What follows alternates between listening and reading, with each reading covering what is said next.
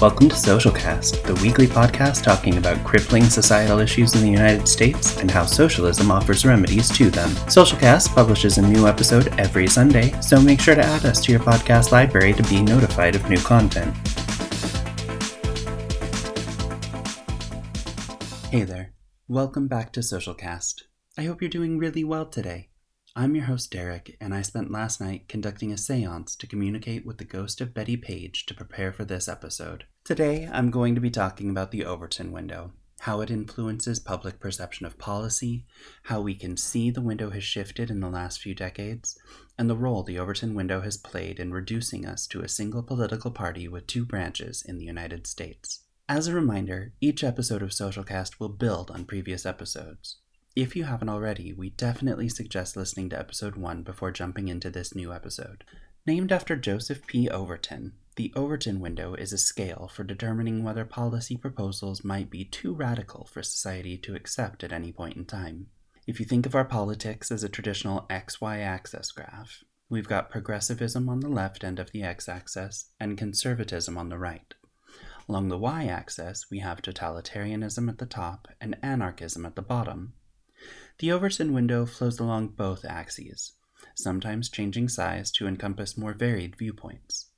The window is a way to gauge where social approval can be anticipated to be as far as policy is concerned.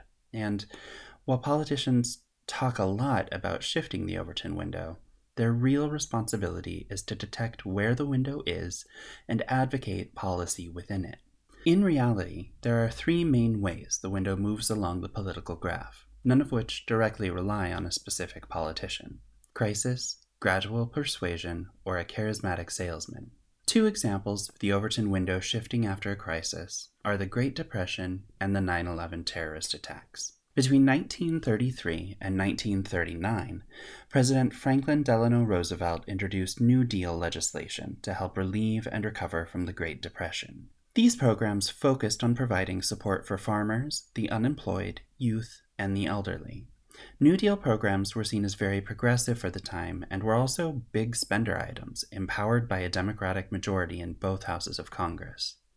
Programs that began as part of the New Deal, such as Social Security or the Federal Deposit Insurance Corporation, persist to this day.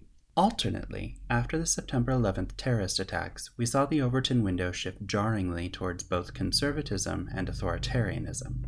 Americans were more than happy to accept things like the Travel Safety Administration or the Patriot Act, both of which have rather large personal freedom costs in the interest of national security.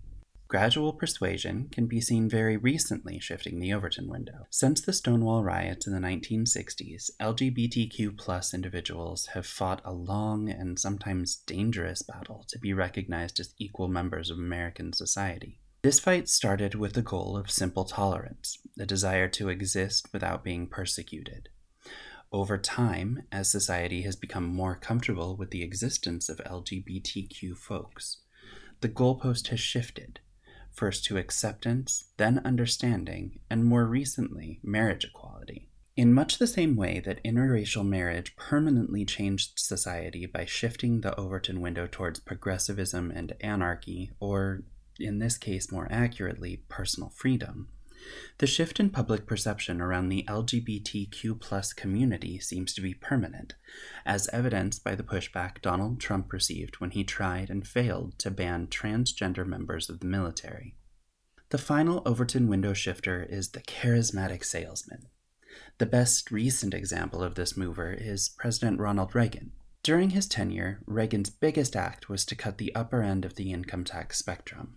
After a sustained Democratic majority in Congress for decades after World War II and the Great Depression, the highest earners in the country were subject to an almost 70% income tax rate.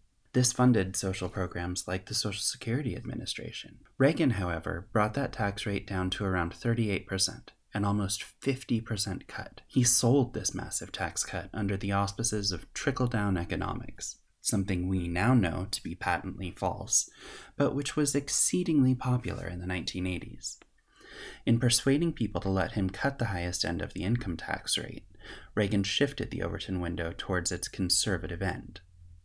As for the window itself, there is generally accepted to be a spectrum of opinion along a tertiary axis from more freedom to less freedom that the window travels, a concept that political commentator Joshua Trevino describes as starting at more freedoms unacceptable, and then traveling to radical, acceptable, sensible, popular, and finally landing on policy before reversing and building down to less freedoms unacceptable. The Overton window encompasses ideas ranging from more freedoms acceptable to less freedoms acceptable, in much the same way that more conservative political viewpoints necessarily preclude the possibility of holding more progressive views on any given issue, and vice versa.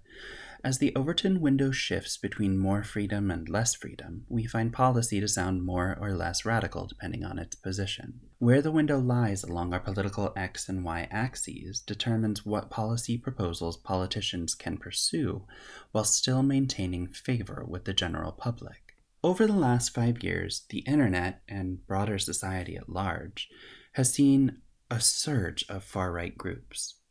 These groups have played a large role in shifting the Overton window to the right. It's difficult to pinpoint a single catalyst for this transition, but we can say for certain that groups like Patriot Prayer, the Proud Boys, and QAnon have all played an oversized role in shifting public perception towards both conservatism and authoritarianism. Recently, we've seen the effects of the Overton window in action in a number of cities across the country. Portland, Seattle, Los Angeles, Miami, New York City, and others saw an incursion by federal agents directed by the president to protect federal property. Donald Trump seemed to be responding to a crisis, but in reality, this was the charismatic salesman. Amongst right-leaning people, this was well received, a necessary response to civil unrest, the perceived crisis. Progressives, however, saw these actions as a clear sign of a descent into fascism by an administration that has already proven that it doesn't think the rules apply to it. Savvy observers noted that Trump's tactics here were largely met with positive response by mainstream media outlets, but that independent media was infinitely more critical of these unidentified troops. Here, we can see an indication of the current position of the Overton window. Mainstream media portrayed these armed invasions of cities to harass, abuse, and arrest people positively, editing footage of protests to show scenes of violence against law enforcement officials. Public sentiment largely followed the sentiment these narratives were designed to perpetrate. On the other side of that narrative, however, independent media outlets and private citizens who recorded the actions of these troops when initiating conflict with protesters didn't have snappy editing. These accounts were live-streamed directly from protests as they happened.